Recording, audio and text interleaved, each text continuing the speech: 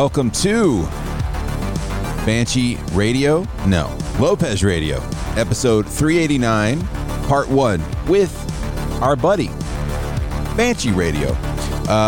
We recorded this a couple weeks ago, and we just wanted to,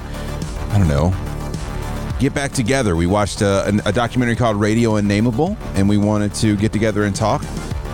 So I'm now doing the intro because we just crack the mics and start talking. No formalities, no nothing. So at Lopez Radio to follow me, at Banshee_radio on Twitter to follow that guy right there, Banshee. You also want to check out his podcast. He brought back already. I'll have a link in the description of the podcast, or if you're watching this on YouTube, I'll have it down below in the description. This is part 1. We went for a long time, like 3 hours and 45 minutes, so I split it into 2 pieces. In part 1, we talk about Stevie Wonder as he relates to the YouTube algorithm. We also talk about Banshee's return to podcasting, airline flights, and the public since the pandemic, Bob Fast and Radio Unnameable, of course, and some other things here. School systems, because we have kids, so we talked about that a little bit. Perception of socioeconomics as a kid, or lack thereof in some people's cases. Pandemic kids forming a personality. That's all in part 1 of Lopez Radio, so I really hope you do enjoy what you hear here, and stick around for part 2 on YouTube or wherever you get your podcasts. Rate, review, subscribe, and enjoy. Don't ever wear glasses. Yeah, just live without being able to see. Run into shit all the time. Just feels terrible. Just be Stevie Wonder. I mean, he made it all right. I know many a non-blind person that would love Stevie Wonder's life. I think he made it pretty good for himself without being able to see. Do you think... Do you think that Stevie Wonder would be Stevie Wonder if he could see? Yeah. Probably he'd be a lazy asshole. Like, losing his sight gave him the motivation to be something bigger than himself. I don't know, probably. He'd probably still, write really banging music. You think you would? You don't have that kind of polyrhythm trapped inside of your body and have your sight affect it. Well, it's kind of crazy how... But he is cut. We do cut him some slack because he can't see. Yeah. Like, if you fuck something up, you're like, well, but he can't see. Come on. Yeah, cut the guy a break, right? So he may have gotten a few more breaks than. You almost wonder if you'd be given that talent in a different situation, right? Like, maybe the fact that he was blind led him to tap into his talent to do what he does, right? Because he wasn't able to do as a young kid, because he was whole life blind, right? I don't know Stevie Wonder's life story, but suffice to say, I imagine that if you lose your sight, the job market for you is cut rather thin. You're missing a lot of stuff. And so I imagine that, and I guess it should be no surprise to anyone who loses their sight that they go into a profession of auditory, right? I mean, yeah. That's an easy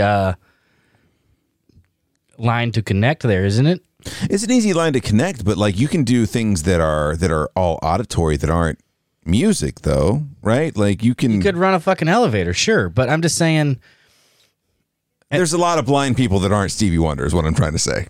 Yeah, and they're on government assistance. True. Not doing anything. I mean, not being. We should be grateful that Stevie Wonder pulled himself by the bootstraps, and didn't need a handout. We should all try to be more like Stevie Wonder.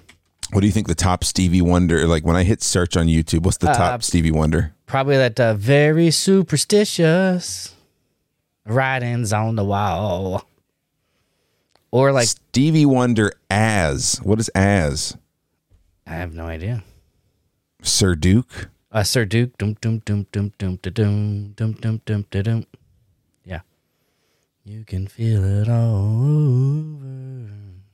Oh yeah. Mm-hmm. Superstition's I'm not counting this this playlist, this greatest hits at the top. Don't count. 1, 2, 3, 4, 5, 6, 7 down. Well, how many views? 14 million views. Yeah, 14 million views. Come on, get the fuck out of here. 14 million views. Well, wait. Below that, 161 million views. I don't understand YouTube. Yeah, well, the algorithm bumps the ones that have the most comments to the top. So, like, that's why normally when you search for something, like if you search for like Stevie Wonder and like Very Superstitious, for example, the very first couple that you'll get will be the song itself, like an album version or something along those lines. Yeah. But then the next ones down, those will be the ones where it's like, watch Stevie Wonder with Elton John playing Very Superstitious at the 1980 Oscars, or watch like Prince and whoever do Sir Duke at the the 1993 Grammys, or the Stevie Wonder Rock and Roll Hall of Fame induction. You'll get stuff like that because that gets a lot of comments, and comments is what drives YouTube traffic more than anything else. That's why everybody who posts a YouTube channel is asking you to comment below what you think. Hey, what do you think I should do in my next video? They don't give two fucking shits what you think you should do. They just want the video. engagement. They want the engagement. 100%. All right. So the second one down is actually Superstition, but it's a live version, but it only has 753K views. All right. So let's compare. But live version has how many comments? Let's see. 598 comments. All right. So look at the top comment. How many thumbs up does the top comment have? 726. Okay. So now let's go to the other video. It's not even a video. It's just still. It should be a still image with the. It's off the Stevie Wonder official YouTube channel. It's the official Stevie Wonder YouTube channel. Okay. It's the album art. How many views does it have? This one has 14 million views. 14 million. So the other one had they're not even 1 million, right? Right. Not even 1 million. Right. But now what's the top comment?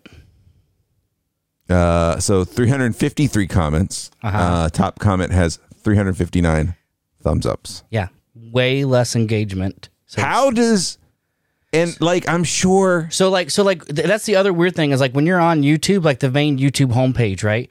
And it shows you those weird videos, like it shows you the videos of the Brazilian girl long jumping. Yeah. And you're like, I have never watched women's long jumping ever. The Brazilian girl with an amazing ass, long jumping. But all the comments, it's got hundreds of comments that all are like, that ass. Yeah. And that's how it gets bumped up in front of you. And so, like, it's all about, this is something I've recently discovered about the algorithms, because there are a lot of really complex, really cool things happening on in the background. But at the very basic, it's engagement. Yeah. So whatever you're engaging in, so if you comment... Whatever made you press a button. If you comment on any video, if you hit a thumbs up or a thumbs down on any video, you are telling the algorithm, thank you, sir, may I have another? Even thumbs downs. I was going to ask you, before we got started. Yeah. Because I was catching up on Banshee Radio. Welcome back, by the way. Thank you. I'm having fun. I just did episode 4 of this new quote-unquote season today. So I've got 6 more episodes before I totally lose interest in it and quit doing it again. But what do you like? All right, so sorry. I noticed real quick. Let's see.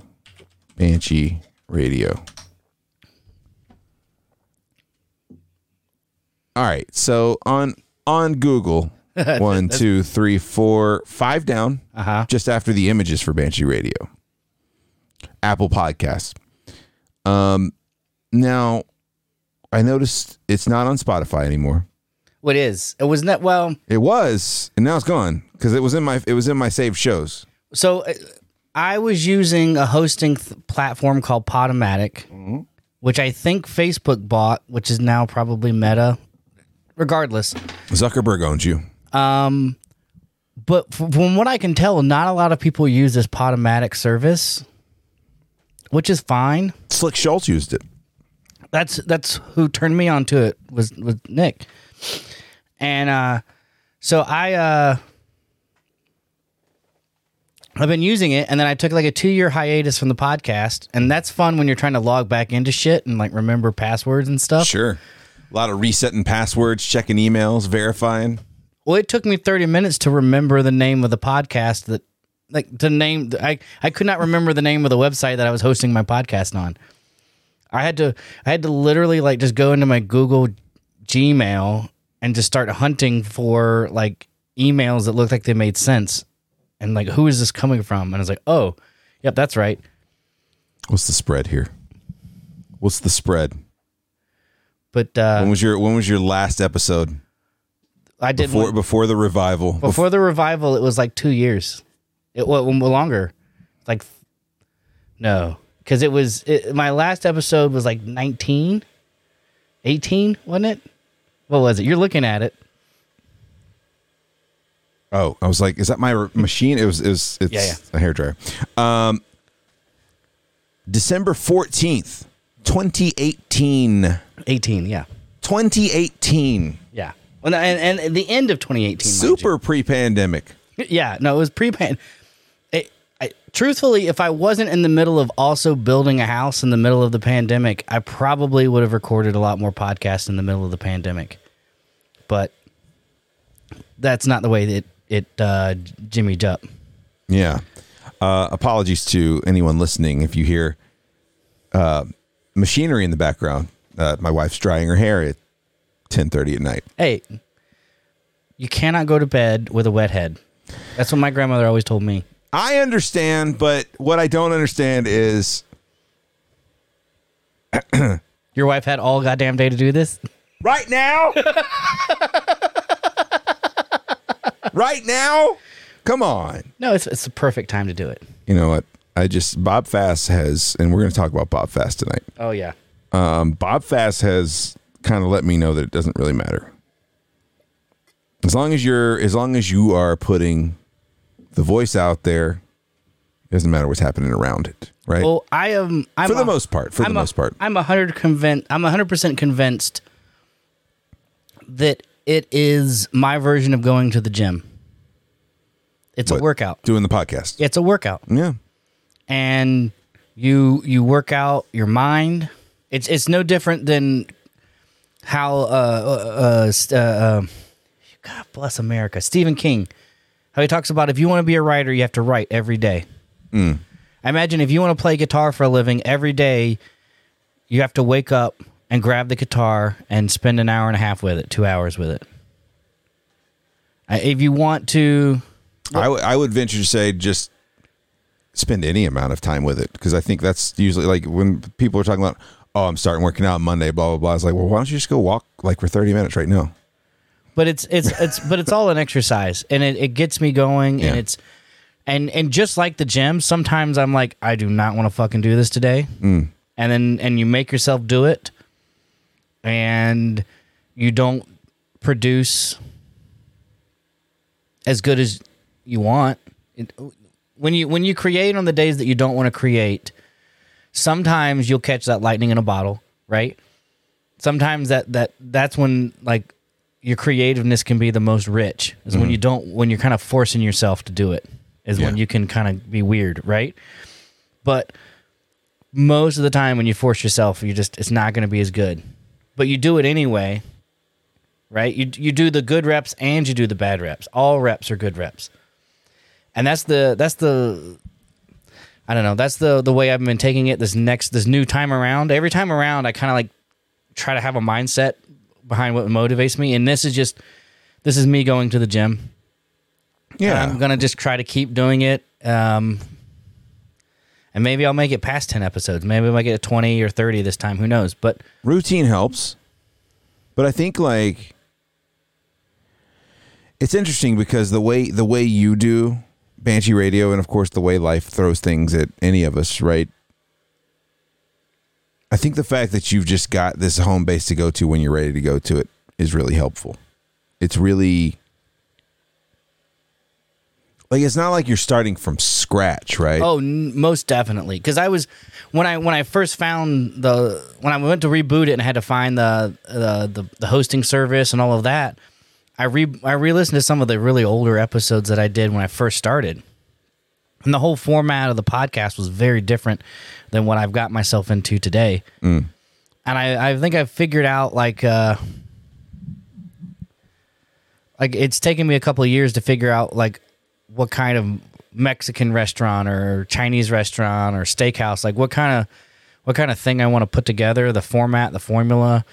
It's taken me a couple of years to figure out like this is the bare minimum equipment I need to get this done, and this is the production flow that gets it from cradle to grave the easiest.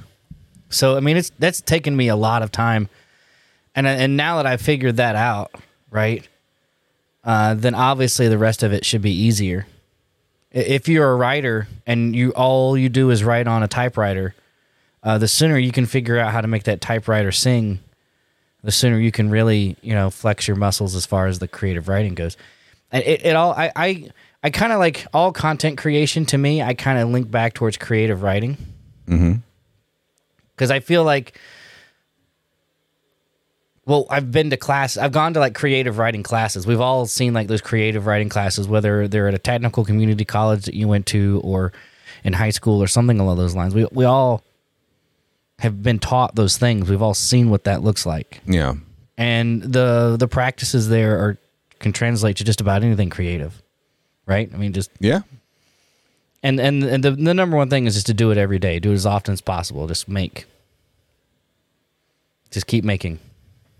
Yeah, well, I think it's that. I think it's just familiarity. I think while maybe you haven't been creating this whole time, this whole 4.5 years, whatever it is, right?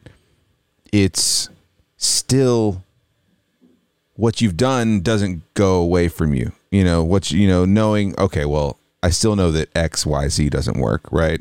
So I won't do that. But you've also got the benefit of, I say benefit, but you do travel a lot. Mm-hmm. So you get the opportunity to take in a lot of content, right? So what works for you.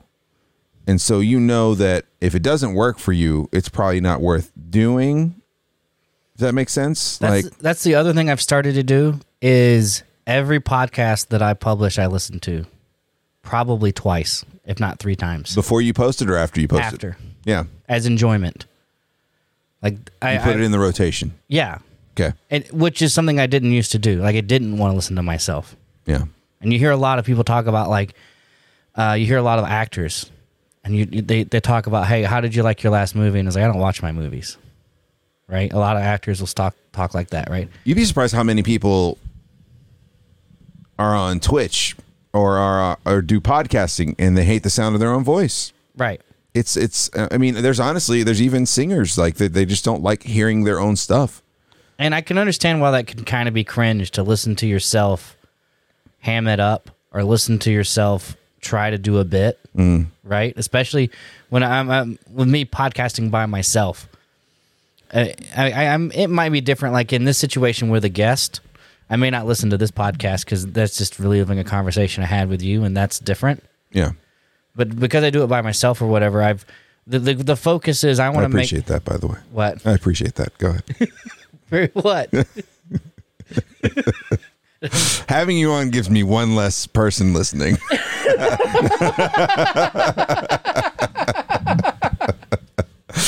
No, I'm kidding. Go ahead. Just for that, I'm going to download everything I can. Thank you. I'm not going to listen to you on Spotify or Apple Music. I'm going to find every other podcast app. I appreciate your engagement on Android Cast or whatever it is. Pocket Casts. Man, your numbers have really gone up on Jcast. It's amazing. What is Jcast? Yeah. There's so many that I haven't even heard of. I'm like, no one listens on this. Right. Anyway, I'm sorry. You were saying you don't listen to like something like this. Well, but I mean, I will listen to this because I do. I'm not trying to guilt you into it. No, but I do have like this sense of narcissism. Like I want to look at myself in the mirror, but I'm not much to look at. But I do think that I say and sound interesting and would like to hear myself again. It's that narcissism in me, I guess. I don't know. Nothing wrong with it. But no, I create a podcast that I want to listen to. Right. And I'll make it. And then like with the thought and intent that I get to, hey, I've got a 45-minute drive on Monday. I'm going to pop the podcast in and it's going to be great. That is the one thing. That is the one thing I miss about having a commute. Yeah. Dude, I just don't have a commute anymore. It takes me a couple days to get through a one Bill Burr podcast. You know? It is. I wish the airport was a lot closer than an hour and a half, 2 hours, so that when I have to fly somewhere, I don't have to drive so far to the Atlanta airport. Mm-hmm. I would love for the Atlanta airport to be in Gwinnett. Wouldn't that be nice? Imagine. Or like Cobb County, like, you know. Imagine that. You don't have to go all the way to the other end of Atlanta, but whatever. But yeah, it is nice having that time to listen to a podcast. And is it nice having that time? But do you, much like myself, you'd prefer just to have the 10-minute commute? Oh, I would much rather have the 10-minute commute. Absolutely. It's so great. But well, the stress of the 2-hour commute to the Atlanta airport to catch an airplane is like, okay, so I'm catching an airplane. My airplane leaves at 12 o'clock. So I want to be at the airport at like 10:30-ish so that I can get my bag checked and get through security. Right. So that means at an hour and a half, and I want to be there at 10:30, I should leave at 9. But really, I should leave at 8 o'clock. Why did I give myself a whole nother hour? Because there could be a wreck or traffic. And there's 2 different ways from my house to get to the airport, 2 very different routes. But the problem is once you pick one, you're committed to it. Yeah. It's not in between. Yeah. You can't just like, I'm going to switch to the other one. Right. And if there's a wreck, you're stuck. You're just bad stuck. And that's driving to the other side of Atlanta. No matter how you cut it, if there's a wreck or something goes wrong, you're going to embrace the suck. And so that just injects anxiety into my brain because I'm driving and I know I have to catch an airplane. Yeah. Like if I was just driving to work, like to a 9 to 5 and I was stuck in that traffic and I'm going to be 20 minutes late to work or I'm going to be an hour late to work, I wouldn't give a fuck. And if my supervisor kept coming to me and said, hey, you need to make a more concerted effort to try to get here on time, I'd be like, I hear you loud and clear, boss. I will do. And I won't. And go fuck himself. Mm-hmm. But catching an airplane's a little bit different, right? You can't tell Delta to go fuck themselves. No, they can tell you to go fuck yourself really easy. Yeah. It's very easy. Uh-huh. that door closes. Yep. That door closes. You know, you hear that old dot matrix printer going, and you're like, you see the 10 people that are on the standby list, and they're like, yes. And you're like, oh, I see. Tell them to go fuck themselves, please. Yeah. Smith, comma J really wants you to tell them to go fuck themselves because he is next on the list. Absolutely. So I just wish I didn't have that anxiety in my life. Yeah, but that's neither here nor there. Does it get better? It gets better though. I mean, not better, but I mean, you just okay. There's getting better, right? And then there's just being numb to it. Well, no, it's an acceptance. I add an hour and a half to it. Okay. So what ends up happening then is I get to the airport instead of an hour and a half before my flight leaves. I'll get to the airport like 2.5 hours before my flight leaves. Yeah. And it sucks because I don't like spending time at an airport either. Terrible. But it's a different kind of anxiety. We just flew for the first time about a month ago, 3 weeks ago. With the kid or just you? Just us. Okay. First flight since before pandemic. Hadn't been on an airplane. Just hadn't needed to. Yeah. I mean, my last trip by myself was to PAX in Boston in 2020, February of 2020. Right. Literally the nut hair before the shutdown, right? Right. That was the last thing before it shut down. And I got to say, like, I'm kind of... Nothing felt like it really changed. No. But I didn't participate in any of that time period where it was all weird and different. I think we had gone long enough that... Yeah, nobody wears masks on airplanes anymore. Well, you don't have empty flight. Like, everyone's back to flying. Like, it didn't. Yeah. It felt like there was no difference at all. So, I mean, like, I flew through it. Yeah, you got empty flights, didn't you? And I never had an empty flight, but like I would have no middle seats. For the longest time, there was no middle seats. There was no beverage service. And we were like, are they ever bringing beverage service back? Like that was the big thing. Because when you fly a whole lot, it behooves you to pick an airline to fly the same airline over and over again, so you can maximize making your airline points so that you can make the points work for you. So once you do that, you then establish status with a certain airline, and status gives you a bit of air of assholery, I guess. I don't know. Yeah, you're better than a few people. Right. Whenever you're stratified into anything, and they tell you that you're a diamond, and that person is not. Yeah, Rihanna, you shine bright. You're good. So for the longest time there, like I was getting free upgrades to Comfort Plus, and I'm sitting in the aisle seat. And the only difference between Comfort Plus and Delta and Economy is the seat's supposed to be a little bit bigger. And you get on a little bit earlier. And if you had a tape measure, it might be a little bit bigger. And you get to get on a little bit earlier. And when you get on an airplane matters a hill of dicks to me. Getting off. Because, getting off can matter. Because like if you got to piss and you're in the very back of the airplane, you're like, fuck, this sucks. Like it's coming out of your eyeballs, right? Being on the front of the airplane's nice. But then you're standing at fucking baggage claim forever because you're the first guy off the airplane, right? It all evens out. It does. And that's as long as you don't have to piss, it evens out. And that's why I don't care about it. That's like life, though, right? As long as you don't have to piss, it all evens out. But if you got to piss, that throws a monkey wrench into things. Yeah. No, but it's... Can I name an episode as long as you don't have to piss? It evens out. Yeah, absolutely. All right, I'm writing it down. Go ahead. But it was...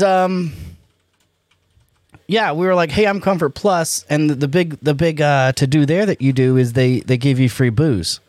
Yeah, if they come by more than once. And even if they come by once, you still get free booze. And we were sitting there, height of the pandemic, no middle seat, and we're all like, hey, where the fuck's our booze at? And they're like, you're gonna die flying on an airplane from a virus. And we're like, yeah, but I'd rather be drunk. At least I'll be drunk. Where's my booze at? Yeah.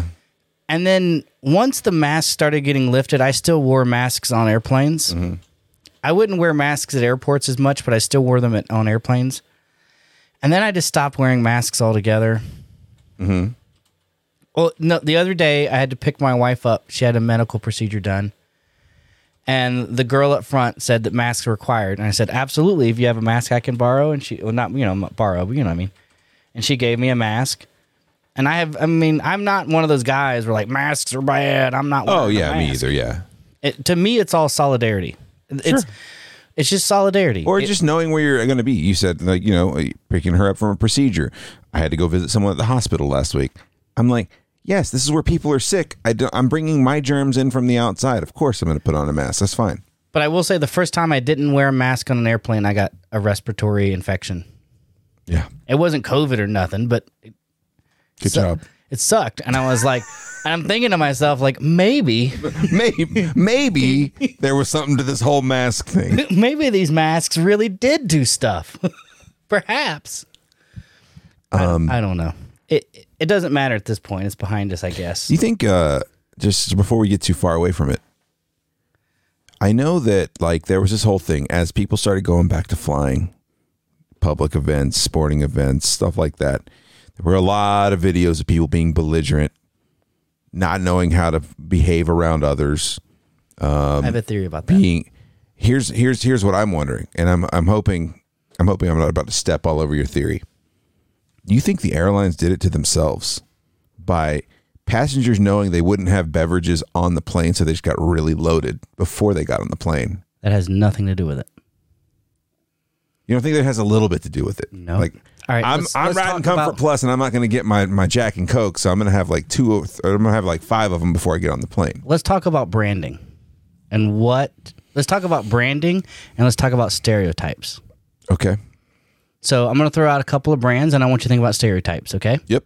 We're going to start Lowe's, Home Depot. Okay, stereotypes of the people that go there? Okay, so what are the stereotypes of the people that shop at Lowe's versus the people that shop at Home Depot? Both are fine hardware stores. Both have the same thing, almost identical in both stores. But they're very different stores. I think we can agree on that. They are very different stores. It's hard for me to cast that because I worked at one for a little while, and then... I've worked at both. Here, let's back it up a little bit. Okay. Let's pick 2 other large chains. Please. Let's go Walmart and Target. I think you get where I'm going here. Hot moms and, Mm-hmm. Not so hot, moms.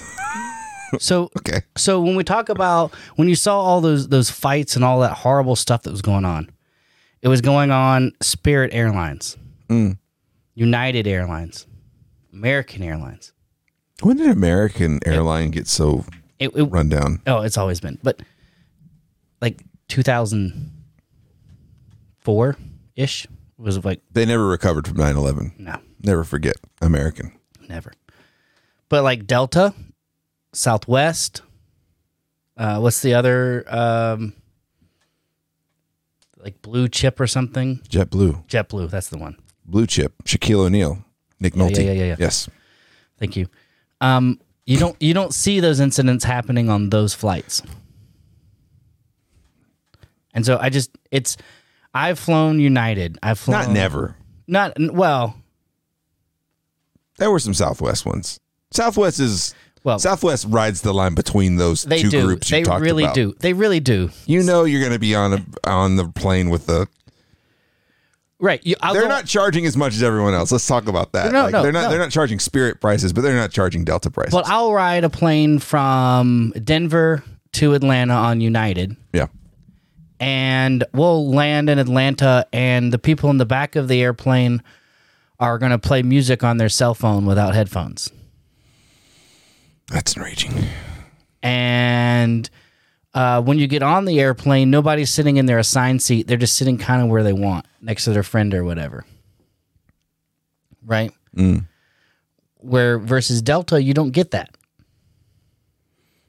Now, Unless you pay for seat picking, yes, right? right, but and again, I'm coming off as a pompous asshole, like a first world, whatever, right? Yeah, no. Just And I'm not trying to say that like flying on Delta is riding in a limo and flying on United Airlines is flying on like the old dirty bus with the chickens in the back. Sure.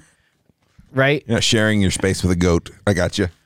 I mean, they're all pretty much the same at the end of the day. But I do have a preference. Yeah. And you'll notice those fights don't happen. You'll notice those fights happen on the same airline. And it attracts the same. But we saw that same thing when we were in Europe. There's a company called Ryanair. And they give away tickets for virtually free. You'll pay like a flight from Stansted to Frankfurt was $5. And you paid $15 in tax. So altogether you paid $25. To puddle jump. Yeah. Now, you had no checked luggage. If you wanted to check a bag, that was another $100. You had no in-flight service at all. Sounds like Spirit. The seats themselves were more like, instead of like nice cushion seats, do you know what I mean when I say like plastic bus seats? Yes, I do. That's what the seats were like. It's not even an upgrade from a good metal folding chair. Because at least a good metal folding chair can like be contoured in a way, right? Oh, no. This is like the plastic fiberglass is contoured like a normal airline chair, but Sure. it's a plastic chair. Like they can Is it easily. like it's like a chair? It's like a chair. Hose off. It's like a chair in an arcade race game. Yeah. Okay. Cruising USA. Right. No. I mean, and the joke was when you got, and here's the other thing: when you boarded Ryanair, there was no assigned seats.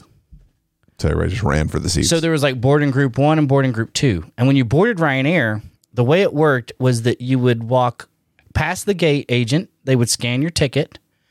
You would then walk downstairs onto the tarmac.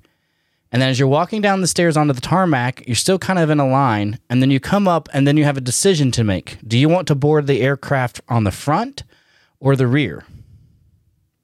It splits. And then once you get on an aircraft, and once you get on the aircraft as well, it's like it's a frenzy to get a seat. It's a buffet. Yeah, sure. Yeah. And so it was flying Ryanair is definitely an experience. If you're ever in Europe, it's perfect. It is perfect for any struggling college student or 30-something that wants to go to Europe. Because the ticket from Atlanta to Germany is probably $1,200 a round trip, right?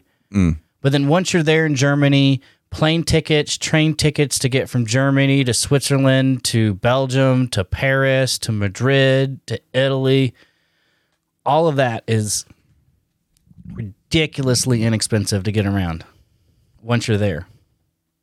And it's great. And it's an experience. I know I haven't done a great job of selling Ryanair, but I would absolutely, if it was just me. Now, I did it with myself, my wife, and like my infant daughter to Italy. Jesus Christ. It was a little rough. Yeah. But if it was just me, yeah, you're just. Yeah, there's a lot of stuff I'd do if it was just me. And if it was just me and the wife, there's a lot of. There's not a whole lot of things that I would do just me that I wouldn't do just me and the wife. Well, yeah, it steps up, right? Like, okay, we can handle this because we can run. Like, we can run. Infant can't run, so we can't handle this. No, like, I'll be honest. I'm going to TwitchCon in October, and they're having it in Vegas. I know. I'm thinking about going myself. Ooh, this would be fun. Me and Sean are going. I'm debating it. Yeah. I think I have a place to stay regardless, but yeah. Okay. Let's talk about it. Mm-hmm. So I was looking and I was like, God, it's expensive to fly now. Mm-hmm. And even like Southwest, which used to be like, that's the way you got to Vegas. Easy money, easy trip. They kind of handle their crowd, right? It's still, what, a $700 ticket, isn't it? Exactly. To have a refundable ticket. Because, I mean, this far out, you never know what's going to happen, right? You might have to refund it, right? This is the first time I was like, I'm going by myself. I've never flown Spirit Air before. Maybe we'll try it. Maybe we see what happens. It's me by myself. I've never flown Spirit myself either. If that's what you're thinking about doing, though, you may want to find out where you're staying. And a day before, like, FedEx overnight yourself. Your bags. Some stuff. Yeah, no, I'm not doing it. I ended up with Delta. But, I mean, listen, I've kind of decided, especially after going to Chicago, I've kind of decided that I'm in that. I've reached that point in my life. I know I'm not first class, right? I'm not first class guy. Comfort plus guy. I can be comfort plus guy. Look, there's nothing wrong with the comfort plus life. From a guy that flies every flight comfort plus, it doesn't matter. It just versus main cabin. Yeah, it doesn't versus the animal area. It doesn't matter. What matters the most are the long flights. So those are the flights from like LAX to New York or LAX to Atlanta. Those long ones. Las Vegas is almost there. Four and change, right? Yeah, but they don't put those planes on the Las Vegas flights. I'm talking about the nice planes where first class, everyone gets their own suite, and then business class, you get the chair that not only reclines but also has the footrest come out. That's when it fucking matters. The other times, it doesn't matter. Yeah. And here's the real kick in the pants is like... how do I get that? Like, okay, go ahead. I'm sorry. No, it's... I've since learned, like, especially on those big ones, like Seattle, LA, the big long direct ones. I try to ask like what kind of airplane we're getting ourselves into, and if it's like one of those where you have like the nice lay down seats, I'll spend airline miles to upgrade every time. Where I would spend $100 to upgrade my ticket because upgrading to Comfort Plus is not worth $100.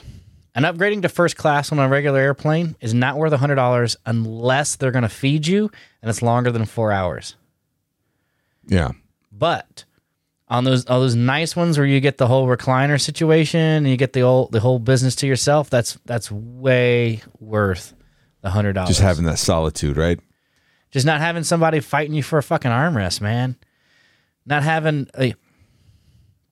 I used to think that I don't like flying. And that's not it at all. I just don't like being stuck in a tube with 100 people. Yeah, there's some things to observe, right? And it's interesting. Like, I think for the most part, you can tell when you're flying next to someone who flies frequently.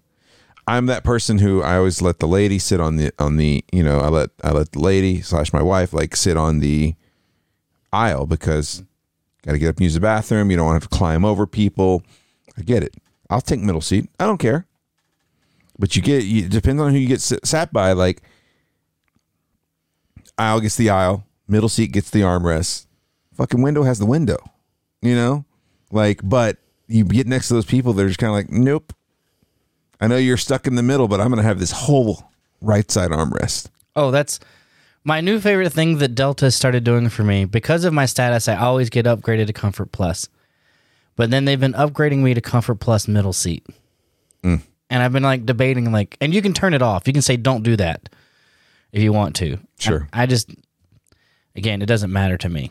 Give me my gin and tonic. Well, I don't even like to drink on the airplane. I like to drink before. You're done with that. I mean, You just don't like to piss. That's it, really, for the most part. It's when you get older, man. You just like, you do weigh things in a like, all right, how long before I have to piss situation? Well, and it depends on like what I'm landing into. But like I love eating an edible and get on an airplane. I'll eat 30 milligrams and get on an airplane and just white knuckle it out, you know? Yeah.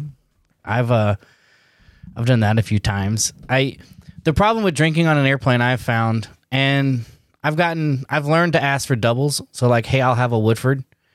And I'm like, can you make that 2, please? Right? I've learned to because they don't always make it back to you. They don't ever make it back. Now, granted, you can hit the call button, they'll come back and they'll give you whatever the fuck you want. Like and it won't even be like an inconvenience or anything. But you never bother with it. I should bother with it. Oh, you're sitting on Comfort Plus, you should bother with it, yes. Yeah. I mean, but again, drinking on an airplane is just, I don't want to say it's beneath me, because whatever, I'll do it. But it's just not something I do as much. Normally, I just get baked, and then I'll just get on an airplane and pass out. That's the one thing I wish, like,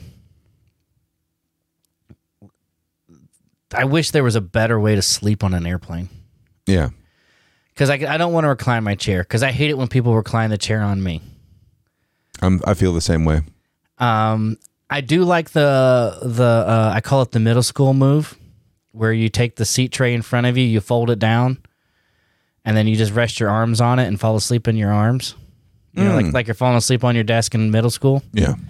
I like that move quite a bit. But eventually you got to wake up to put the seat in the upright position, and then you're 45 minutes to descent. I don't know why descent takes so fucking long. Too many planes, man. I don't know, man. I don't know. But to me, yeah, flying on an airplane is I've got a theory about that, but go ahead. Flying on an airplane is just it's a magic portal. Yeah. I would love if I could show up, check my luggage, go through security, and then, you know, walk up to a human being, hand them my ID, show who I am, and then I lay down in a bed. They give me an Ambien or a Valium or, I mean, something completely safe, melatonin, whatever. Nothing. Don't give you, just, fuck it, I'll white knuckle it. Just put me in a coffin-sized box that's air-conditioned and, you know, climate-controlled and comfortable as fuck, and then load those boxes on an airplane, right? Mm-hmm. Land, take the boxes off the airplane, wait for me to wake up. Encourage me to wake up if you want to, right? You know, like, I'm not necessarily smelling salts. Don't be an asshole. It'd be nice, though, right? But so you just go to sleep in a box, you wake up in a box, you get out of the box, and you're in Vegas, you're in Denver, you're in Albuquerque. It's like, that's like old school teleportation. Right. I mean, like, obviously, like, your puddle jump situations aren't going to work very well. Yeah. But if you've got smaller boxes. But if you've got like a 3-hour layover in Dallas, you just stay in your box for 3 hours, man. If you're not having to change planes, sure. No, changing planes and everything, right? Oh, they just move you. I got you. You just pay to be in the cargo hold. The worst part about it will be that, like, they lost my husband. Like, you know, they lost my luggage. Like, they lost my husband. Yeah, you pay for the insurance on that, right? Absolutely, right? Lost husband insurance. But no, that would be the ideal. I mean, just fuck it. That's what I try to do now. I just medicate, get on the airplane. Nothing wrong with that. Get off the airplane. How did we get to talk about airplanes? I have no idea. Well, I don't know. So, Radio Unnameable. Yes. You had mentioned this to us. Last time me and you podcasted, I said we're going to watch it. I ordered it that night. And that's been a while. And it's a documentary about Bob Fass. Yeah, and WBAI. WBAI. And I was familiar, I was telling you right when we started recording, I was familiar with Bob from the Chicago 7. Yeah. Which is, there's a movie about it on Netflix, which is about the 7 people who were held under basically criminal charges for starting a riot for the DNC riots in Chicago. Yeah. In the late 60s, early 70s. Yeah. And so I was familiar with that a little bit, and I knew a little bit about what it was. And then we talked about it last time we podcast, and then I started looking it up on YouTube, and I found whole episodes of Radio Unnameable, like 4 or 5 hour episodes. Mm-hmm. And I was like, well, I'll just put this on the background while I play video games or do other stuff, just like I do a podcast or Twitch TV or just about any other medium I consume these days. Sure. You know? And quickly, like, my very first impression of, like, this guy was podcasting before there was podcasting. And now I'm convinced that we're not podcasting. We're just doing what Bob was doing. Bob called it freeform radio, so we'll call it freeform radio. We're not going to call it podcasting anymore. Yeah. He invented it. He didn't invent it, but I mean, he was one of the early guys, at least, right? Yeah. Radio Unnameable. How did I find out about it? I believe some radio show I was listening to talked about it, maybe Ron and Fez or something like that. And it was on Netflix. I watched it, and I was like, God, the guy's podcasting. Like, the guy is literally the oversight. We talked about it a little bit, right? The oversight that was not there at the time, right? The oversight that pretty much any professional medium has now. Like, just when you're rocking overnights, like at a radio station, it's like it's akin to. At a certain point in time, it was akin to local cable, you know? Yeah. Well, they even showed in the documentary the time slot he took over, the 12 a.m. to 5 a.m. At 12 a.m., they were signing off the air. Yeah, there wasn't even, like, it was just silence. It was just... Right. They turned the transmitter off. Bob's just saying, hey, do you mind letting me keep the transmitter on? Yeah. And they're like, no one's out there. He's like, everyone's out there. Like, it's like the best point. The documentary opens with the best point in the world, which is the normal everyday 9-to-5er is using the city, the town, wherever they are. Mm-hmm. And, you know, at the end of the day, they go home, but they get to come back to work, come back to life the next day, and everything's clean. There's people doing that shit, especially in a big city like New York. Oh, yeah. Well, and it's, I think everyone who has podcasted similar to the way that me and you got into podcasting, I think. Mm-hmm. I mean, I remember being like 6 and 7 years old and getting a tape recorder, right? And recording like I was live on air, introducing a song and doing the weather and yeah. Like being a John Boy and Billy, or that. I mean, that was who was big in my market, mm-hmm. or you know, whoever was big in your market. Like your parents listened to them on the radio all the time in the morning, taking you to school, yeah. Or on the way home from school, you listen to 99NX and you listen to those different characters, and you listen to the Morning X, the what was it called, the Power 99 Breakfast Club, right. All that stuff. Like that's seared in my brain. You know, the Magic Morning Show, and it's like I can remember, like, what do you want to be when you grow up? I want to be a policeman. I want to be a fireman. I want to be a nurse. I want to be a doctor. And I was like, I want to be a radio DJ. And he was like, you're not going to make a lot of money doing that. And that was in 1986. I mean, I wish I had thought of it in 1986. Like, I didn't realize how easy it was. That's the thing that you kind of showed me. Painful, right? It was like, if you want to do it, just fucking do it. Just go up there and start talking to somebody. Like, to me, I was so in my head that, like, if I wanted to do, for whatever reason, I had it in my head that if you wanted to do a job, you had to graduate from high school and you had to go to college to learn how to do that job. Yeah. That was what was ingrained in me. And so, and my parents told me, you can pick whatever job you want. but you got to go to high school, graduate, and then go to college and learn how to do that job. So I'm like, I want to be a radio DJ. So I got to go to college and learn how to be a radio DJ. And there's not like, penultimate college programs for radio DJs. Most of it's kind of, I don't want to say it's a hustle. But it is a hustle. I went. It's a hustle. One of the first things I was told when I went to my first big market was like, why'd you go there? You didn't have to do that. You didn't have to do that. Just show up. Just essentially. Show up. Just because, and it looks like, and it's not what it is today. Because radio today is very, very different than it was 10, 15, 20 years ago, obviously. But it was clear to me, even like with Bob, right? Just show up. Just be there. There were volunteers that worked at the radio station. Bob himself was a volunteer that worked at the radio station. You yourself and talk about just showing up to the radio station and then giving you a job. And it's... And I mean, here's the thing. I was willing to do it for free too. Like that's the other thing. Like that's a passion, right? Like I just want to be around it. Yeah, no, that was And when you're young, that's easy to do. And that was me as well. I wanted to be around it. I was...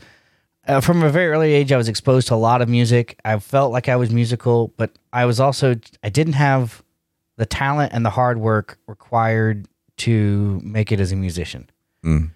So I'm like, well, if I can't make it as a musician, I want to be around musicians, right? Yeah. I want to be I don't want to be a roadie, but I mean, sure, I'll do roadie work, right? I would love to be the sound engineer, the guy in the booth, the guy turning the knobs, the guy flipping the. The station's got to have a producer. Right. And so but to me, I grew up listening to I grew up listening to different radio than you did. Like I grew up listening to the college radio station here in town, and I loved how weird it was. The weirder, the better. Yeah. And I would listen to it just so I could just absorb the weirdness. And listen to stuff that nobody was listening to, and just the esoteric way that the DJs would talk. And there were a couple of DJs that just ran through the motions, but there were a couple of them that like really stood out to me that were these personalities, and they really put something else into it than just telling you what you're listening to and what you heard before that and what you heard before that and what you heard before that. Yeah. And even myself, when I was a DJ there, I found myself saying, you listen to this, and before that you heard that, and before you heard that, and before that you heard that. And there's not a lot of room to inject your personality into that. There wasn't room for it. And at the same time, like, there was nobody telling you couldn't do it either. Yeah. They were like suggested guidelines more than they were hard and fast rules. Yeah, like they were like, don't make up a radio DJ name for yourself. That's cringe. Why? That's what they said. It's just, hey, my name's Clint. We're here. We're doing this. They're like, don't talk over music. This is at the college station? Yeah, don't talk over music. So the only people that were allowed to talk over music were quote-unquote specialty shows. So if you were a general rotation, you weren't supposed to give yourself some weird nickname or anything like that. You weren't supposed to talk over music. And you had, like, if you were doing rotation radio to the letter of the quote-unquote law, and there was never a law, but if you were doing rotation radio the way it was written to be done, you couldn't do it. Because, like, you had to play 4 songs from A, 3 songs from B, 2 songs from C, 1 song from local, 1 song from the D rack. You had these, like, 4 different racks, 5 different racks.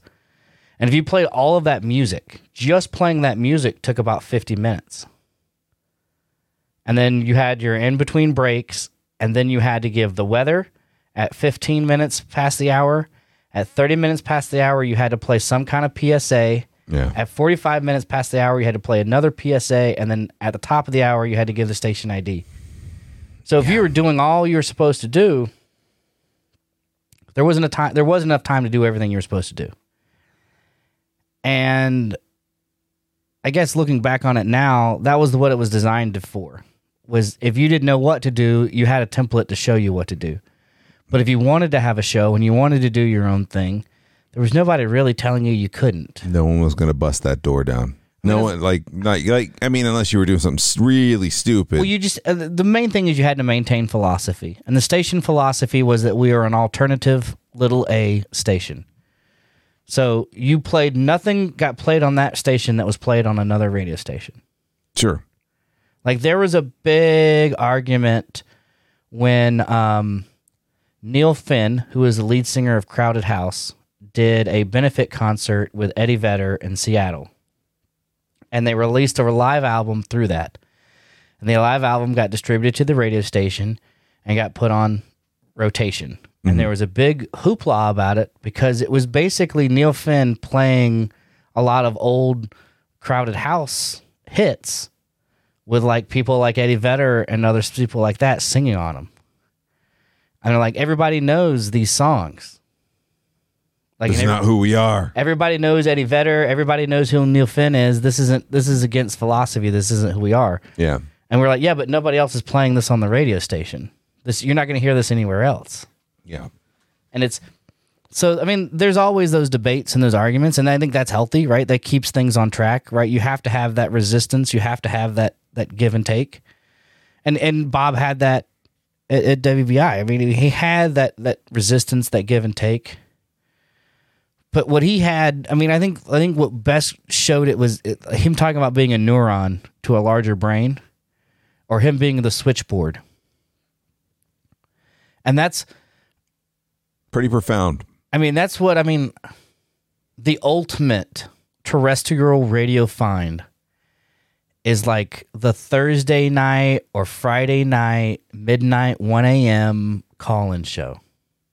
Yeah. Like you're driving cross country outside of Albuquerque and you've tuned into 103.4 The Buzz and you're listening to The Smith. Yeah. With his call-in show. Call in, 1-800-224-4422 and you can get on the air with Rocky. What's going on tonight? Like that. Yeah.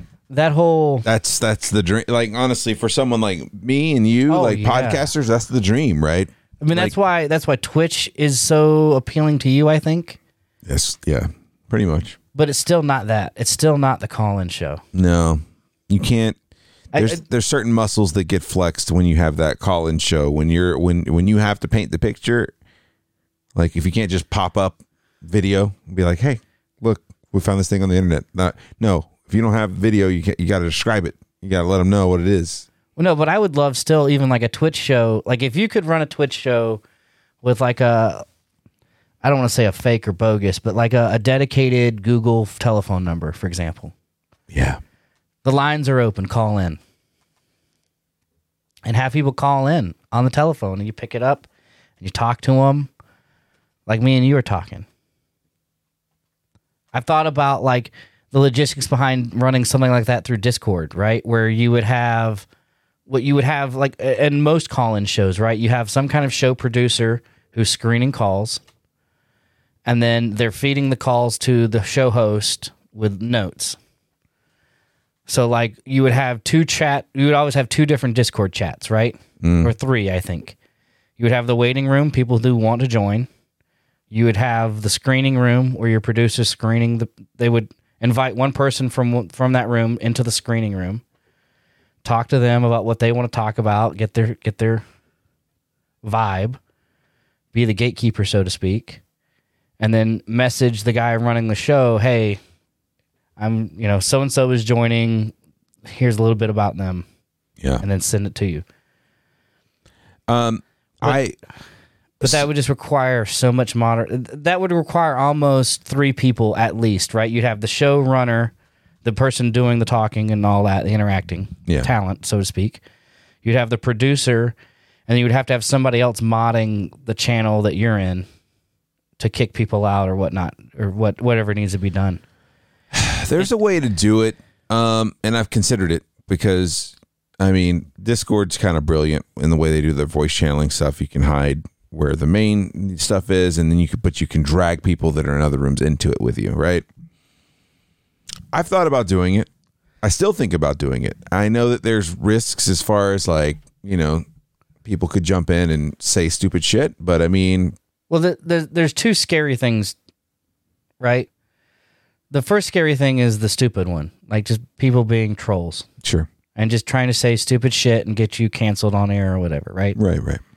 And that's a stupid fear because that is what it is, whatever, right? They do it to C-SPAN. Like, come on. Yeah. You're not going to get away from it. Right. Sure.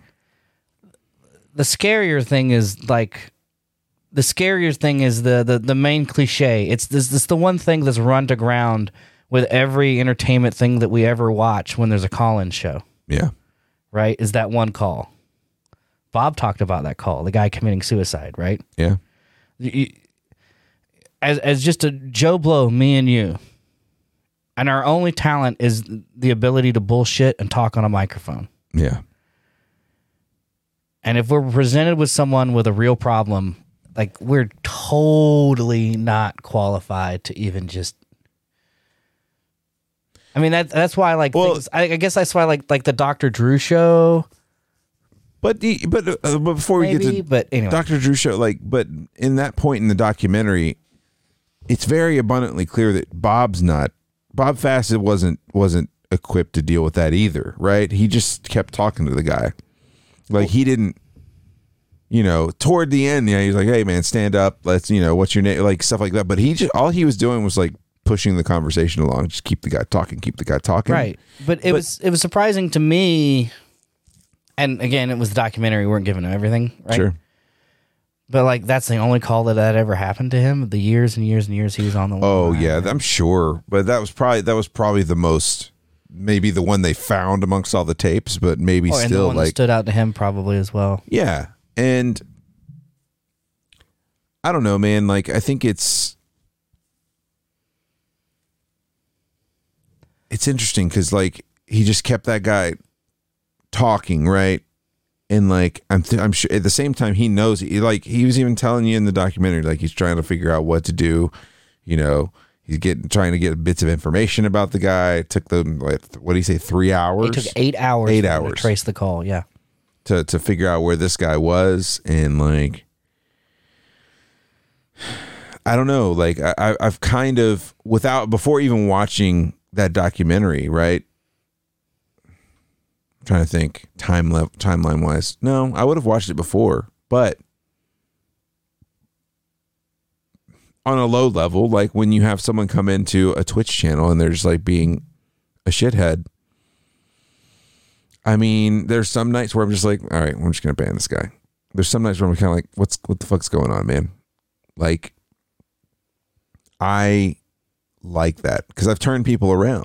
Like there's been people that I've turned around and like all of a sudden they're there all the time. Well, I mean, that's every bully I've ever had. That I've gotten into a fight with. Yeah. Afterwards, we're cool, right?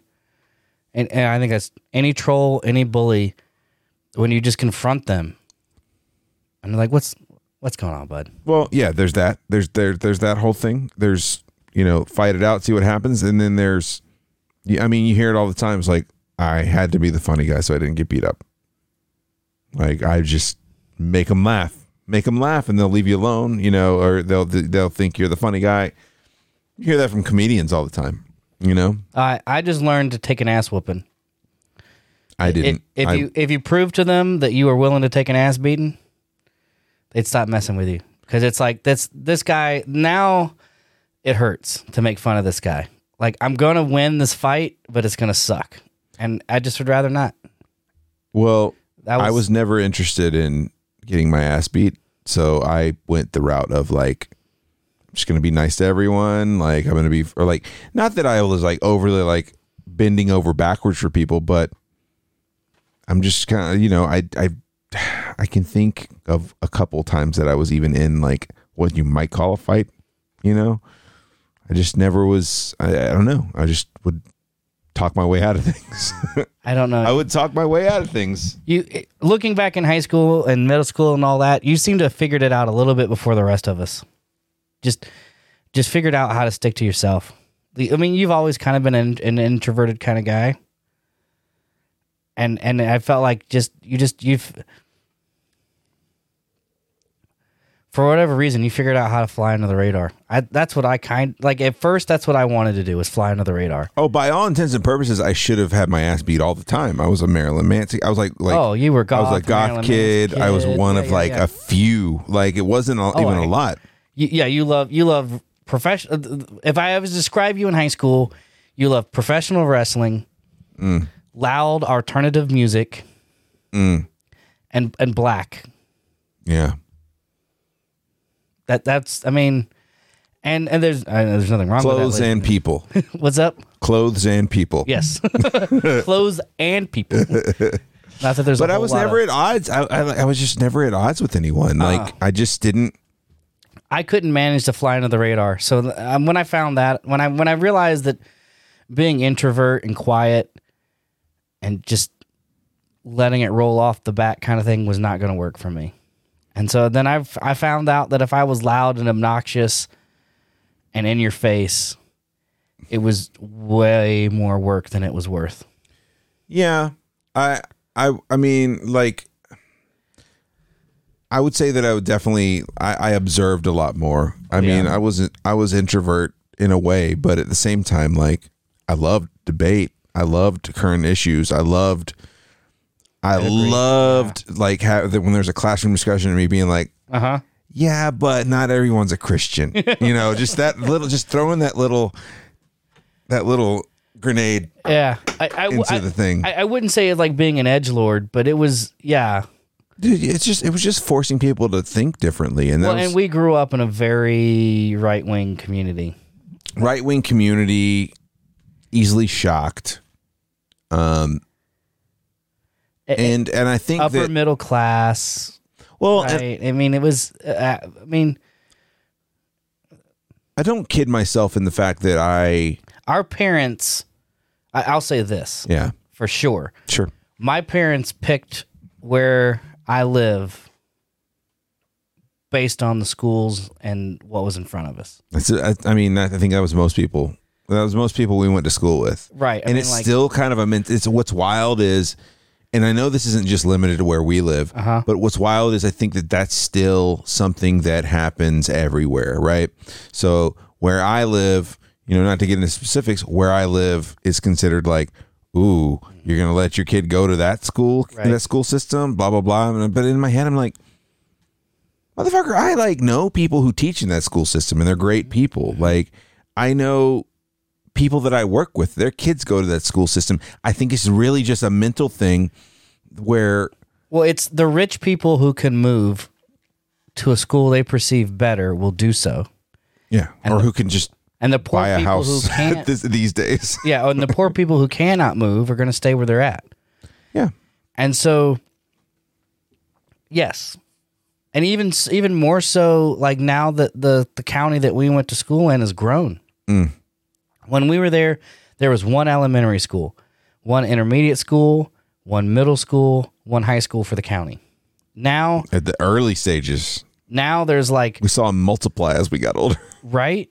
There's two high schools. We had one school for 4th and 5th grade. Just 4th and 5th grade. Yeah. And that was because of us. It's grown, and it's and now you can even tell where like there's the older school, and then there's where like the newer, more affluent side of town or side of the county. Isn't the older school the more affluent one though, or is it the? I thought the newer school was closer to the boonies. Well, it's in the boonies, but it's where all the rich folks live. That's true. I guess if you drive out that way now, it's you got the country club out there. There's tons of big, crazy, gaudy fucking neighborhoods now. Yeah. It all eats dicks is what I'm trying to say. It's to me, it's the biggest problem with the education system in our country is it's based on where you live and how unfair that can be. And how do you give children the same opportunity to be treated and educated by some of the most amazing educators that me and you had an opportunity to experience? We had good and bad teachers. Oh yeah, but I think we had great teachers for the most part. Oh yeah, we had good teachers. Yeah, for sure. And I mean, like teachers that influenced you and spent time and like you felt like made a difference in your life. There are teachers in our high school, if you think about it, that did that for you. Did that for me, did that for all of us in that high school. Yeah. And then there are kids who go to high school that don't have that same feeling because they went and because they have a different zip code. And it's how do you encourage someone to take less pay and work at a more demanding school? That doesn't, I mean, that's, how do you encourage, and I mean, there's no answers. I'm not asking for answers, but I'm just telling you, like, to me, having a mother and a wife that's an educator, seeing my kids go through the education system, and it's just, the whole thing just seems incredibly unfair. It does. Like, it's almost like in some places you get like a private school education just because of where you live. And I'm okay with life not being fair all the time. Sure. I'm okay with getting kicked in the dick by life on a regular basis. That's fine. But I'm an adult. Like, I just really hate that, like, you're 8 years old and to no fault of your own, life's going to kick you in the ass. It's interesting because it's something that spans generations at this point, right? Because even in just normal conversation with my folks, right? Mm-hmm. Talking about my kid and all that stuff. And, they're like, oh, well, I mean, you don't really have to worry about it until she gets to middle school age. And I'm like, I don't know what you're talking about. Like, I know what you're talking about, but I like to make them uncomfortable. It's like, what do you mean? Well, you want to be in a better school district. And I was like, well, what do you know about this school district? And here's the thing, like, it's just, there's something inside of me that's just kind of like, and my friend, you met Poteet, my mm-hmm. friend Poteet very much was very picky about where his kid went to, even just preschool, daycare. Like, he was like, he's like, we went and visited daycares, and I could tell when I went into certain ones where I was kind of like, no, there's no diversity here. Like, he's like, I wanted my kid to grow up knowing that there were people that weren't white, knowing that there were people that weren't. So it's like, you have to find that balance of taking care of your kid, put them in somewhere safe, but also like having that reality of knowing that, okay, there's a very broad spectrum as to how people live their life, right? And I think I was fortunate. And I think even though we went to the school district we went to, the people I hung out with were at all different levels. Mm-hmm. I was friends with people who were living in single wide trailers. I was friends with people who were living in very big fucking houses. I was, and you get to do those, spend the night type things. And you're like, oh shit, like you could live like this. But it never crossed my mind. Like, I never looked at it like, because I spent most of my time in that county in living in a double wide trailer in the middle of nowhere, in the middle of a field, right?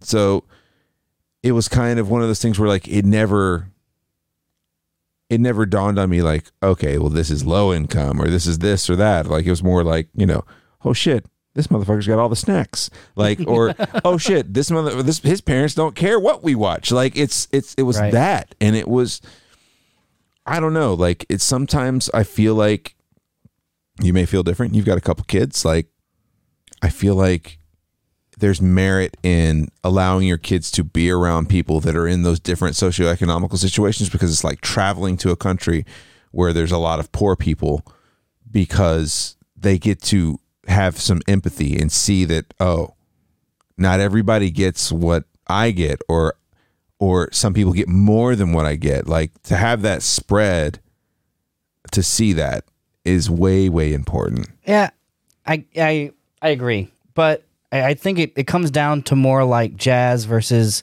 like arranged classical music. Okay. And that arranged classical music, you're talking about having a plan. Like, I want to plan these things out so that my kid gets these experiences. I want to do things to make sure that my kid knows that there are black people in this world. There are Asian people in this world. That's fine, whatever, right? having that plan. But to me, it's more like playing jazz. You set yourself up with a pretty good melody, and then you just variation on the theme. You just try to keep the music going, keep it sounding good. And after the fact, you can talk about like, those decisions I made were pretty good. That worked really well. Or I don't think we did the right thing here. You can have that retrospective, or introspection, I guess. But raising kids, it's just trying. Like, I can remember in the 5th grade, I was in 3 different schools same year. We moved from one school that I had been at since I was in like the 2nd grade. I was in one school system since I was in 2nd grade. We moved out of that school system in the 5th grade to a new school system. I stayed there for 5 months and then moved out of that school system into a different school system and then stayed there until I graduated high school. But that one year I was in 3 different school systems, and it was like I had no friends, trying to make friends, trying to connect. I was a dorky, buck-tooth, big fucking thick glasses. I was a weird looking kid, and it was rough. And so like you just think about your childhood, and then you think about your kids in front of you, and you're like, just as long as they don't have to experience those parts of childhood, right? Yeah. And then you see your kid experiencing that part of childhood. You see your kid getting bullied at stuff like at a daycare or something, and you're like, fuck. Like, everybody said this was the best daycare in town. And I can't keep her here. She's getting bullied. She hates it. And when that happened to me, when I was stuck in daycare getting bullied, there was nothing more than I wanted than my parents to pull me out of there and just put me anywhere else. Working at a shirt factory, pulling thread through bobbins. I didn't care, just not there. So as soon as she came to us with that, I told my wife, I was like, we got to get her out. Pick someplace else. I don't care how much it costs, whatever, just get her out. And we did, and quality of life improved. It was the right thing to do.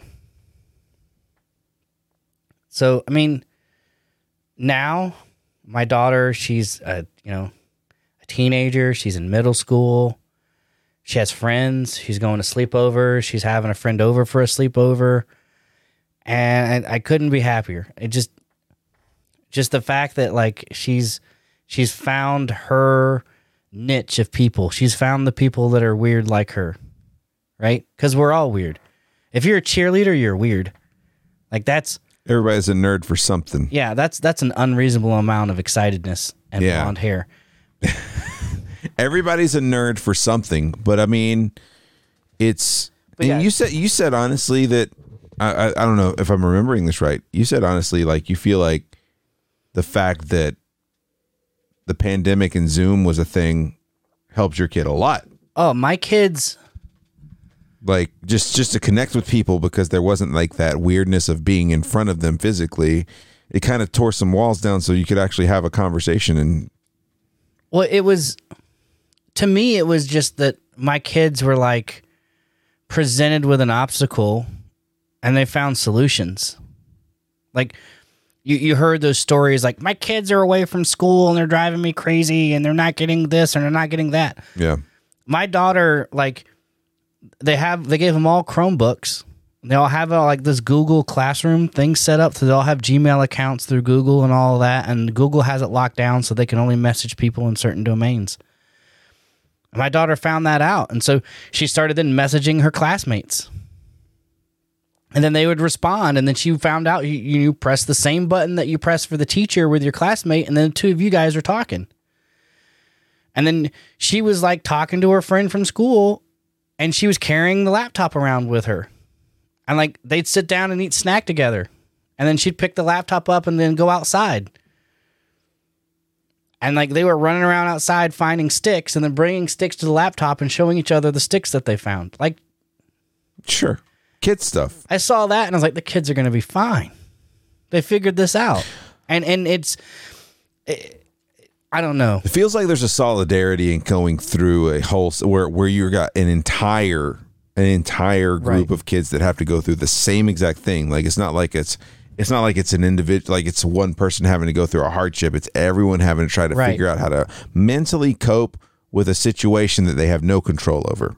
Well, and I can remember one particular occasion. My daughter had messaged this a particular classmate. The classmate responded. They were in a video chat together. And the parent walked by and was like, "What the hell are you doing on the computer?" That's not what they said, but you know what I mean. Like, "What are you doing on the computer?" I'm talking.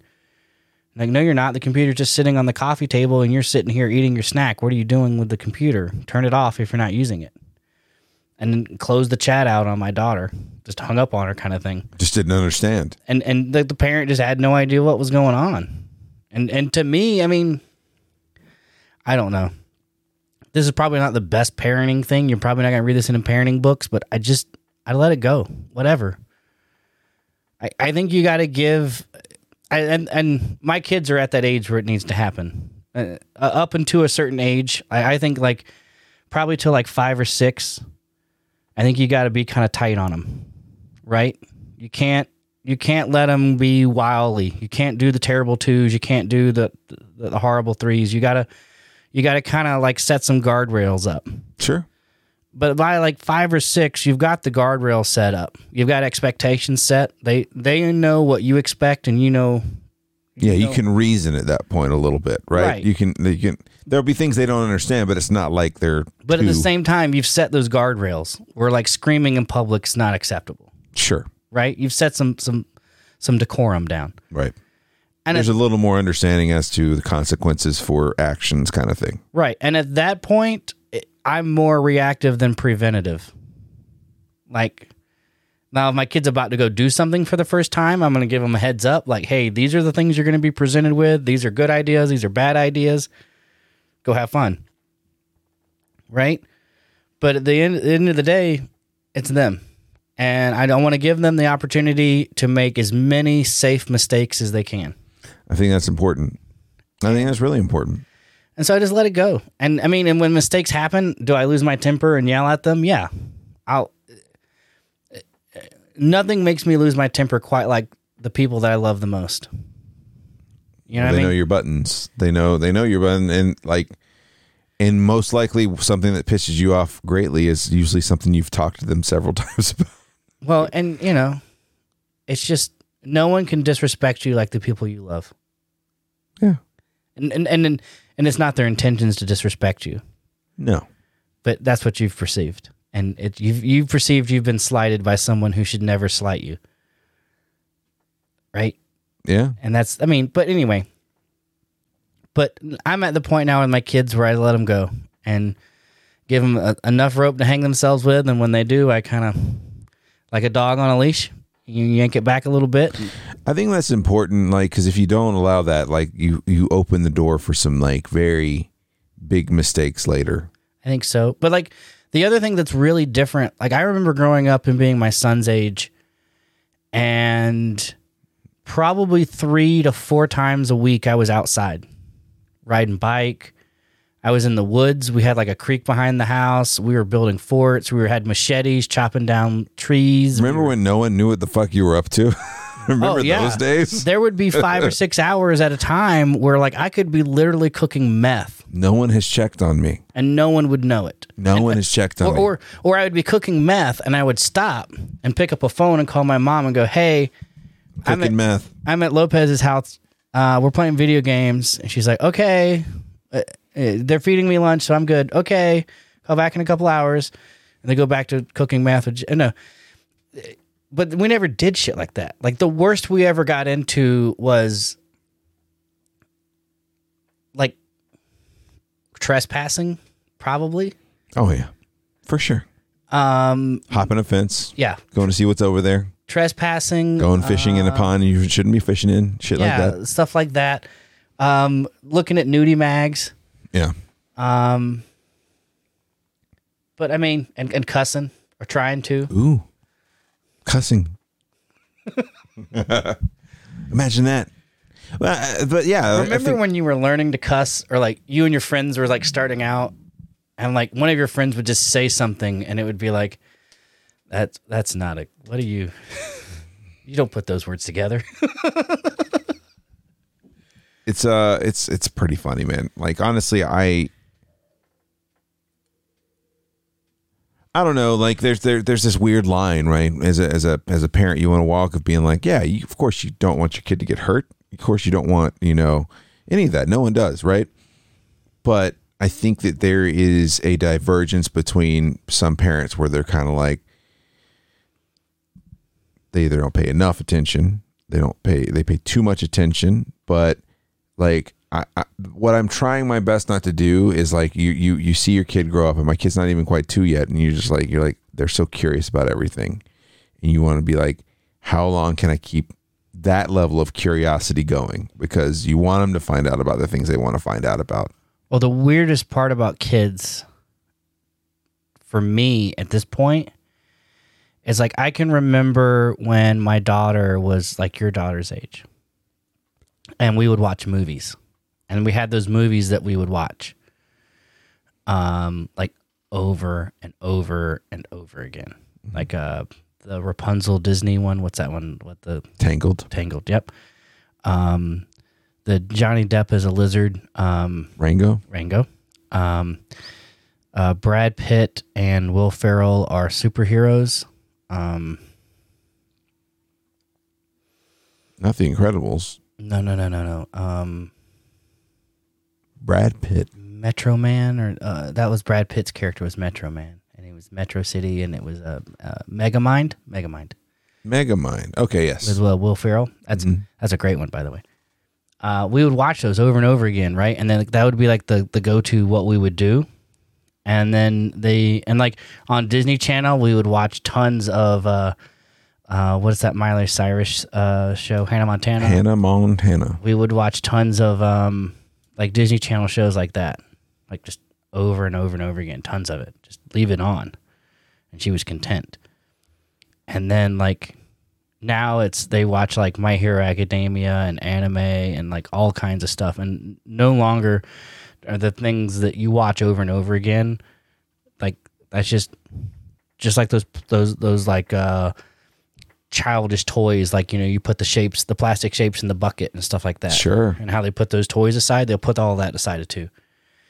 And like the media and the things that entertain them and all that, like there is, it's not like necessarily abrupt, but there's a change. Like their tastes, like all of a sudden, nope, I want that now. Yeah. And it's kind of, as a parent, it's kind of, again, the weirdest part about being a parent is that this thing in front of you is gradually changing. And it's changing so slowly that you don't notice it until you look in the rearview mirror. And you're like, holy smokes at all the different stuff. And then it's like, it makes perfect sense. Like, hell, you've been around for, 13 years. Of course, like some cool shit's going to happen in 13 years. Right? Yeah. But that's all, like, that's why everybody says, like, they grow up so fast and, like, hey, enjoy it while it's here, right? Because nobody, while they're in the moment raising their children, notices their children growing. There's milestones like talking, going to the bathroom, walking, saying "fuck you, Dad." I mean, there are milestones in there. I'm waiting. I'm just waiting for the moment that my kids hate my guts because I told them something. Right? I mean, you think that's unavoidable at all? Well, I mean, let's face it. You remember your mom. They're built, right? So they're built to eventually. What? No. Naturally try to be independent. Let's not talk about our kids. Let's talk about us. Sure. There was a day when your mother or your father, probably your mother though, most likely, told you to do something or got onto your ass for not doing something or yelled at you or got onto you, right? And then they're either walking away from you or you're walking away from them, and under your breath, in your mind, you're like, fucking bitch. Say that one more fucking time. You fucking don't even know what the fuck you're talking about. It wasn't my fucking fault. You have that conversation in your head. I fucking hate you. Just ugh. You remember having that conversation in your head? Yeah, I'm sure I had some moments. Yeah. Yeah. I don't think I ever told them to their face. No, obviously you don't say that out loud. You value your life. Sure. But we all grew up having that thought, right? Mm. So my daughter and son aren't special. Just because they get to grow up after a pandemic and the modern era of the internet and all of this other shit doesn't make them any more special than anybody else. Right? We saw that today in that movie, right? History just same. Humans are going to human, man. So there's going to come a day when my son or daughter are going to be told to do something by me or my wife, and they're going to say under their breath, I fucking hate that person. What the fuck? They're going to have that moment. Yeah. It's going to happen. I mean... Usually ill-informed, but sometimes, I mean, depending on the parent, sometimes it's... Warranted? Sure. Warranted, yeah. But, I mean, like, clean your room. Whatever, bitch, right? You didn't say it, but you thought it in your head, right? Like, I'll clean my room when I'm ready, Ma. Get out. Which is never. Right. I mean, but that's like clean your room. Like, we're not talking about eat or, let me beat on you or, the current political state of Palestine. It's just clean a room. Pick your underwear up off the ground. Pick up your underwear off the fucking ground. That's it. I just don't want to see your underwear when I come into your room. Yeah. Let me see some carpet. Can I see some carpet? Just a little bit. I paid for it. All right. I just want to know what color it is. I forgot. Yeah. I'm forgetting. Slipping away. It's got to be coming.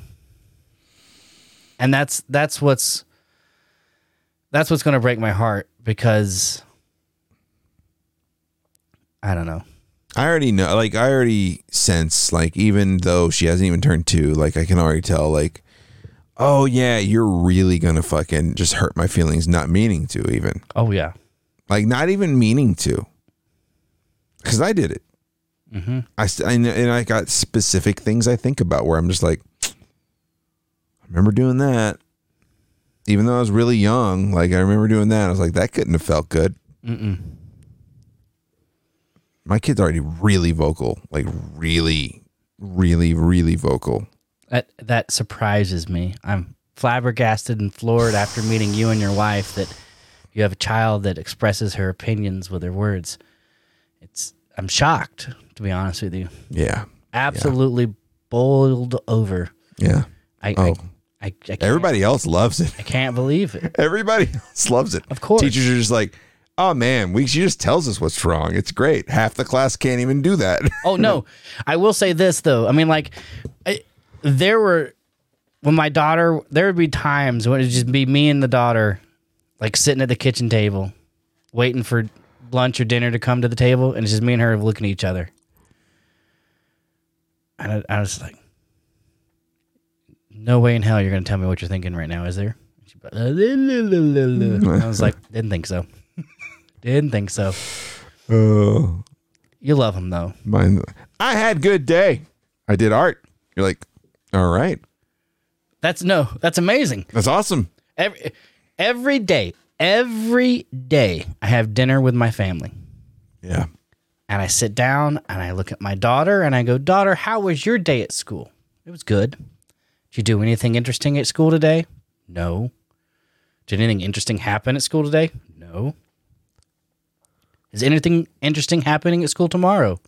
No. Would you tell me if something interesting happened? No. Like, what are you learning in math class? Fractions. Still fractions, huh? Yeah. It's fractions last week. I'm just trying to have a conversation, Anything. And give me something. And then I go to the next one and I go, you had to sit here. Your turn. You've had to sit here for these awkward 5 minutes while I interrogate your sister. Perhaps you've had that time enough to think forward, knowing that these same questions are coming right at you. Huh? Yeah. Talking to me? Right. Precisely. And I, like, the other day I was like, it doesn't change, kids. Like, every day I ask you the same questions. You're like, yeah, it's kind of annoying. I'm like, I'm just having to have a conversation. So, like, maybe when something cool happens, think to yourself, Dad would love to hear about this at the dinner table. Because what is that? Like, what? Why? Why can't? Why? What do you think it's? Because at some point that flips, right? Because I've been in that situation as a kid, like, but now I love talking to my parents about anything. Like, do you think it's just the fact that, like, humans have that natural built-in instinct as they get to certain ages where they're like, I got to start sectioning myself off. I'm an individual. Like I need to start working on that. I don't know. I mean, like, is it insecurity into talking about what they really have going on, like in their head? I honestly think it's just absolutely like, I think it goes back to that adage of like when you ask your husband, what are you thinking about? And he says nothing. And you're like, no, come on. What are you thinking about? Like you're thinking about her tits or whatever. And it's like, well, I was thinking about nothing. But now I'm thinking about tits. Like, I think actually, like, honest to God, I say, hey, what's going on? And they're like, nothing. And nothing's going on. I mean, think about how much nothing was going on when you were that age. There really was a whole lot of nothing going on. I mean, as cool as being a kid was, there was a lot of boredom. There was a lot of fucking nothing happening. Like, think about the things you remember. Maybe it's just the mind's natural way of being like... Well, there's a lot of nothing that I want to talk to my parents about, though. Yeah, I mean, like part you of it's don't not like they're you don't not... want to talk to your parents about Zach White catcalling girls. Right. And you don't want to talk to your parents about like trading, porn tapes. And you don't want to talk to your parents about like making plans to go smoke weed at the track. And well, so what do you talk to your parents about? And also, I mean, even if you're not talking about like that kind of shit, right? Like if you start talking about, like, how soon after you start talking about this TV show you're interested in, are their eyes going to glaze over because they're not watching it? Oh, but the kids will do the same thing to us, though. Like, they'll be watching Pokemon, and then they'll start talking about, and then they'll start watching, like, Digimon, and then this other, Yu-Gi-Oh! Is that the one with the card? Anyway. They start talking about them and all these different characters, and it doesn't help that these characters all have Japanese names. Like, I'm certain that all of the names of all these characters are common names in Japan, like, yeah. Like, Chris and Steve and Tom. No, it's Shuki and... Yeah. Ahura. And Noko. Yeah, sure. So they're already, like, odd words to hear in normal conversation anyway, but they start talking about it, and I'm like, you're gone. But the other weird thing that you find out about your kids is just how well they pay attention. And I can't imagine, like, as mine gets older, she's a steel trap right now. And how much you have influence without, like, trying to be influential. Yeah, that's something I'm paranoid about. I get paranoid about, like... Well, like... And I don't want to turn this into, like, obviously hours of parent talk, but, like, I get paranoid about the fact that, like, I don't... Like, not that I'm paranoid, but I just don't want to interrupt that train of thought. You know what I'm saying? Like, I want to make how I feel known, but I don't want to be like, this is how you should think. You should be thinking like this. I'm very sensitive to that.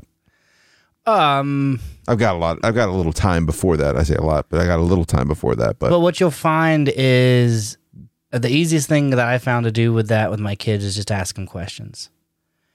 And what you'll find, what I found was that your kids pay attention to the conversations you have with other adults. So you may think that you're having a boring conversation about dividends and shorting stocks and the economy with other adults, but the kids are paying attention. They may not understand 100% what's going on, but they're paying attention. And my kids, for example, were able to form opinions pretty quickly. For example, one night, and we weren't talking about politics, but the television was on, the news was going, and they were talking about Donald Trump. My daughter said, I don't like Donald Trump. And I thought that was not surprising maybe, but it took me off guard because we don't talk about politics with our kids. It's not necessary. Yeah. Our kids, well, I'll continue and tell you why it's not necessary. And I said, well, why don't you like Donald Trump? And it's like, because he's separating children from their parents at the border. That doesn't seem very nice at all. I was like, this is when he was president then. Yeah, like here we've got an 8-year-old who clearly can figure out, don't separate parents from kids. Well, they think I mean, it's easy to play, like it's easy to really have that empathy, right? Empathy like to be with like those kids, like to be like, that would suck. I wouldn't like that. Separated from my parents and Sure. have to like sleep in a cage with a space blanket with other kids. Like that immediately just struck home to them, or to my daughter at the very least, and she understood it, and she was able to articulate exactly what she had an opinion about. And they big readers. my kids read? No. Okay. No. Reading is... That age seems like by the time I was reading a lot, but still. Reading is not important anymore in schools. It's not. Reading is not taught the same way it was taught to us. It's not... If you can't read, they have ways of making... Because all the tests are computerized. So if you can't read, they'll read the test to you. Right? So if you can't read, they're not going to let that hold you back from testing you on like math, science, and all this other stuff. Where with us, if we couldn't read the history test, you failed. We failed reading and history. Yeah. So reading is very different now, especially with text to speech and mixed media and all this other stuff. It's very. My kids listen to more audiobooks than they do read books. And I'm fine with either one because it's. You think the same level of. At the end of the day, as long as you're being exposed to vocabulary. Sure. Especially at that age, to whatever. Well, I mean, they say that's like super important, right? In the beginning, like even before they understand really what's going on, just to keep talking to them and reading, because. Well, it's hearing those things over, like reading the same story over and over again. Like you start making connections. What I've discovered with my kids is it's vocabulary words. So your children will use the words that you use. That's not a far stretch. I'm Sure. not doing anything revolutionary here as far as what I'm describing. So when you use those 5-cent words, when you use those, I would say, complex words, your kids will use those same words. But even though they're these 5-cent words or these complex words, they also use them in the correct context. And I don't think that my kids 100% understand the meaning of all the words that I tell them. And I don't think they understand or 100% all the meanings of the words that they use. But they learn words in context and then can recite it in that context. Context and I don't know, like what's the word I'm looking for? Context and just in. But they surprise me all the time about what they pay attention to, and how they're able to tone's what I was looking for. Sorry, precisely. Yes. Sorry. And like when you're saying, I don't want you to pontificate to me like that.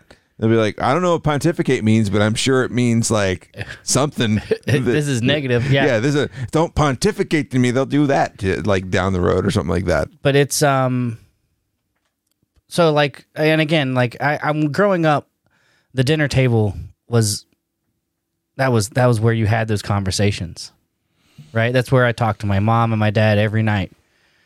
We sat there for 45 minutes. We had a meal. We had a conversation. Sometimes you think they still felt like you were giving them nothing, though? Of course, I was giving them nothing. Sure.